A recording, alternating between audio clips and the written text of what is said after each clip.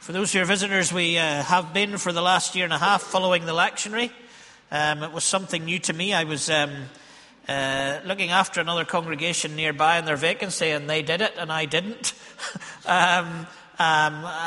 because I wasn't used to it. And in that time, I just thought, let's try this. And I have been finding it helpful as I prepare. I hope the congregation have been following some of it too. But the lectionary, designed by many Protestant Reformed churches, mainly in North America, also goes by church seasons. And we're getting used to that, aren't we, in Presbyterianism? There was a wee while there where we didn't really talk about Lent, but now we do talk about Lent, and we do a 6-week series during Lent. And then we started to talk about Advent as more than Christmas, and we light a few candles and take ourselves and prepare for that. Epiphany is where we're in at the minute, and it's new to me as well, because I didn't follow all this, being a good Ballymena Presbyterian in the past. But it's that kind of seasonal period that Protestants would see lasting probably the entire length of Advent through to Lent.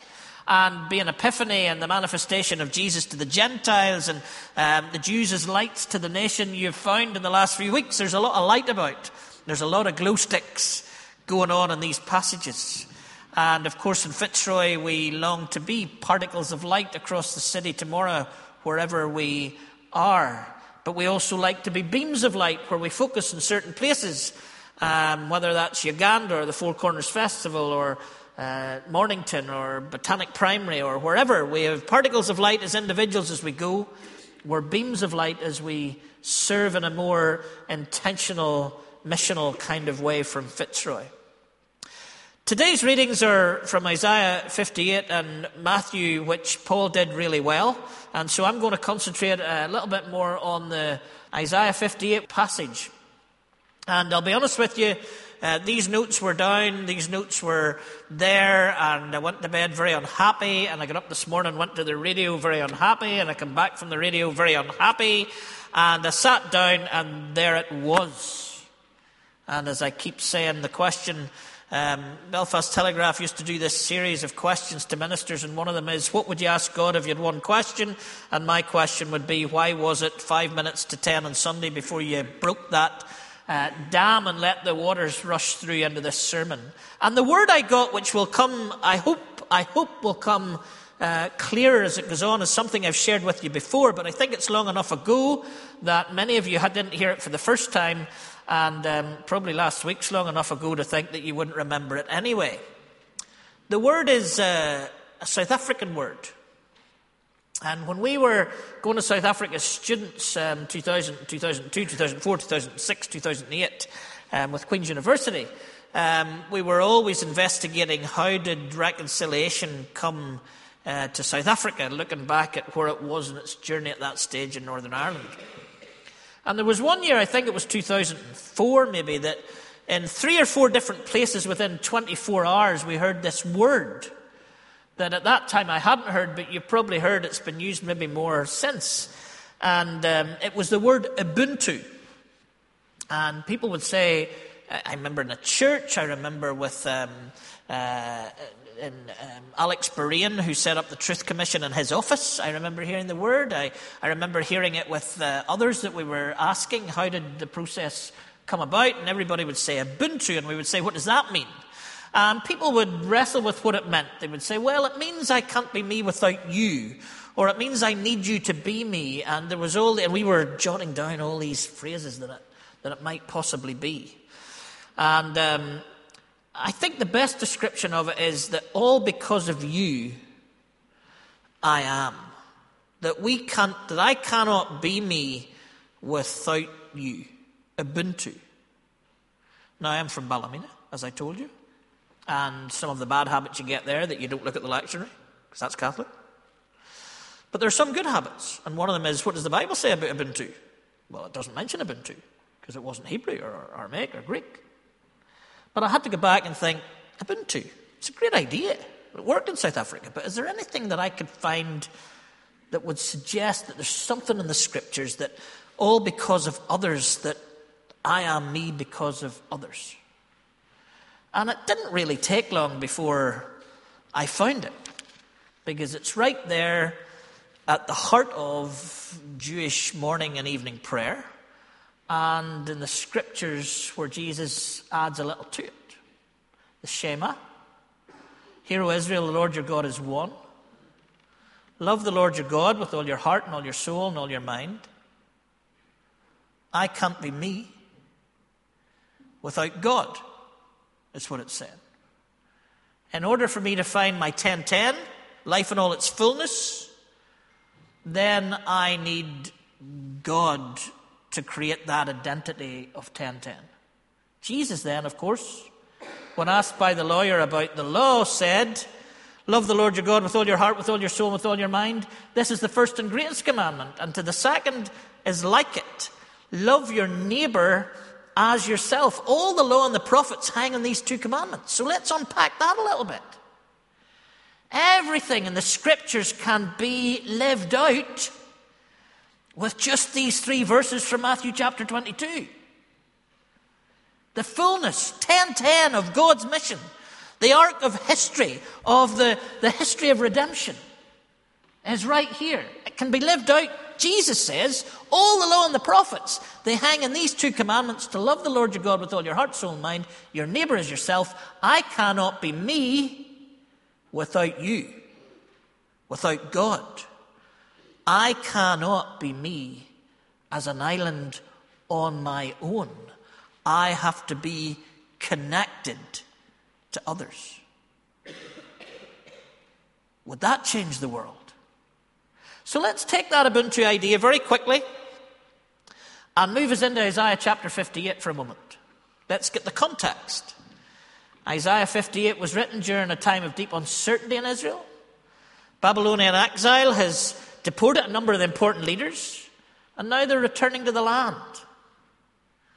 They're trying to stabilize the institutions again, and it's very unstable. We can kind of relate to that, can we not? But perhaps there's a glimmer of hope about their return. Maybe something might shine into their darkness, as we've been thinking about in Isaiah up to here. But what will the future hold? Then we come to, that's the context, then we come to the text of Isaiah 58, and we find it's very similar to Micah last week, if you were here. We find that it can divide up. First we hear a command from God to the post-exilic prophet to issue a real announcement of the people's rebellion. They've rebelled. The people have rebelled. And then we hear the response, because the people go, no, we've been fasting. We've been fasting, and we've fasted, and we've fasted, and we've fasted, and actually, you're the one that's not hearing us. And then we find in what Michael read to us earlier, how God tells them why that's not the kind of fasting that he's looking for. It's a different kind of fasting that he's looking for. Instead of the traditional fast where we just give up food for a day, God's looking for the fasting of a whole new way of life. Commentator, and I used the commentator in our prayers of intercession, our confessional prayers. Fasting is a new set of relationships within our ongoing life.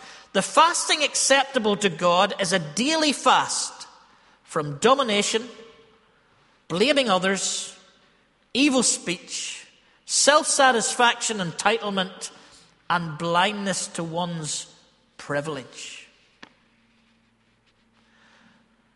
God's saying that the people, individually and corporately, cannot have a full relationship with God without a just relationship with each other.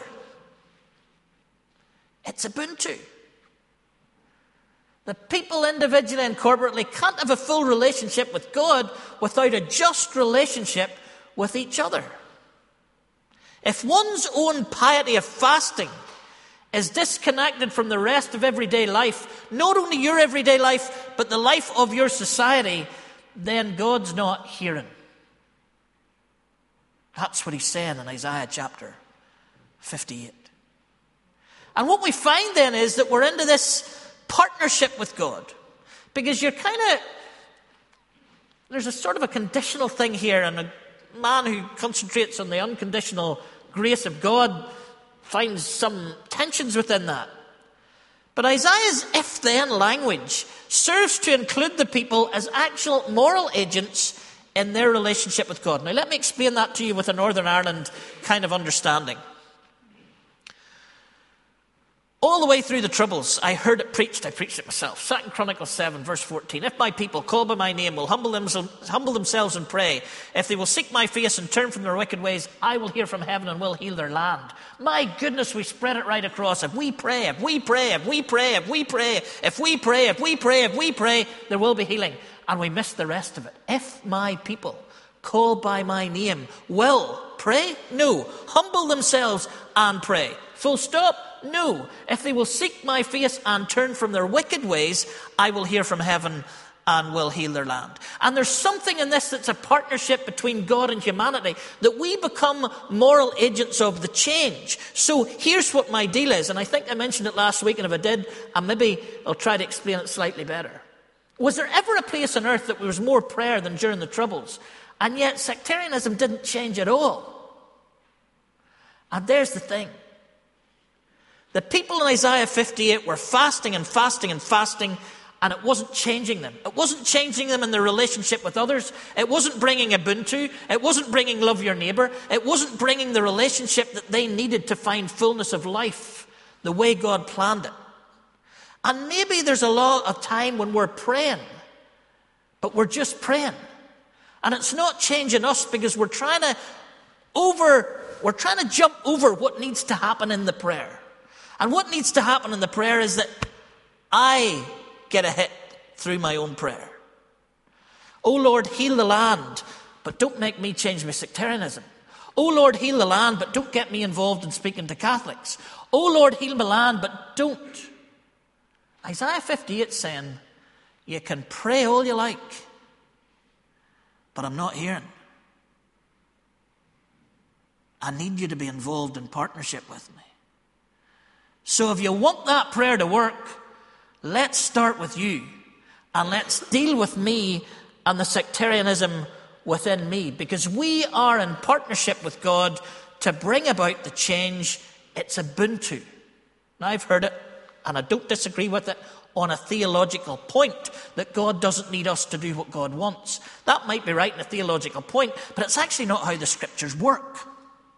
Most of the time, God uses the people of God to bring about what he wants to do within his world. The horizontal has got to be connected at the vertical all the time. No point in going out there and doing the vertical without a prayerful life. No point in praying if we're not being involved in the vertical. This has got to be connected. And maybe over the history of the church, maybe one of our problems is that we get everything out of balance. We go for piety for a while and miss the social. And then we realize, we missed the social, so we go for social for a while and we miss the piety.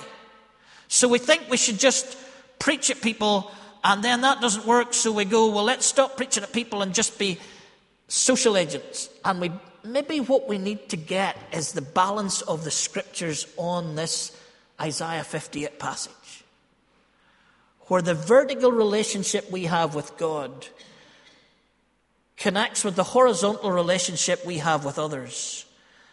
And right there in the center of that is life in all its fullness, is the law and the prophets obeyed, is the fasting that God longed for in Isaiah chapter 58, is the possibility of peace in our country. So as we come to pray for elections, as we come to pray for what's next, then it's important to see ourselves as these moral agents, where we seek God in prayer, but we're always there to be those that God would use in their prayer. To get on our knees, but to get back off our knees at the end of the prayer, to go to follow Jesus into the answer. Ubuntu. Without you, I cannot be me. Without West Belfast, Belfast can't be Belfast. Without East Belfast, West Belfast can't be Belfast. Without South and North, you see what I'm saying? I'm getting a last ad in before we come to communion. The four corners have to be horizontally connected with each other and the vertical connection with God if we are going to have the shalom. Or as we went into at the end of the passage in Isaiah 58, we will be those who will restore the walls. We will be those who will rebuild, like Jerusalem in its uncertainty, like Belfast in its uncertainty. God was saying, don't just go to church for an hour and a half on Sunday. Don't just pray for half an hour every day. Make your lives the salt and light of Matthew chapter 5. And then you'll find that I'm your rear guard. And then you'll find that I'm in front of you. And then you'll find the light shining in the dark when we partner. Because it's about Ubuntu. Let's pray.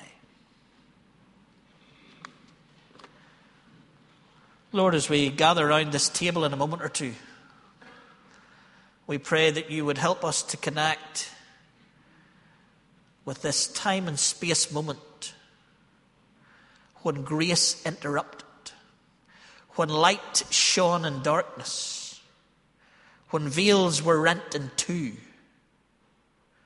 when the earth literally shuddered with new possibility. And help us as we gather around it to find that nourishment and cleansing that we long for.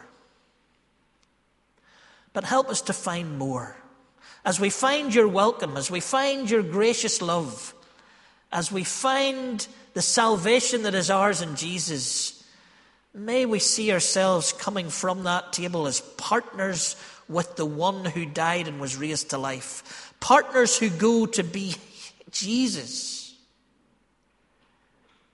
in our living room, in our kitchen, on our street, in a voting booth, in Mornington, in Botanic, in our place of work, in our place of leisure. Lord, help us not to do pious acts and then leave it to you. Help us to see that you long for us to humble ourselves, seek your face, turn from our wicked ways as we pray. So, Lord, come around this table with us by your Spirit. Confirm the forgiveness of those sins we've confessed. Energize us to be salt of the earth and light of the world. In Jesus' name, amen.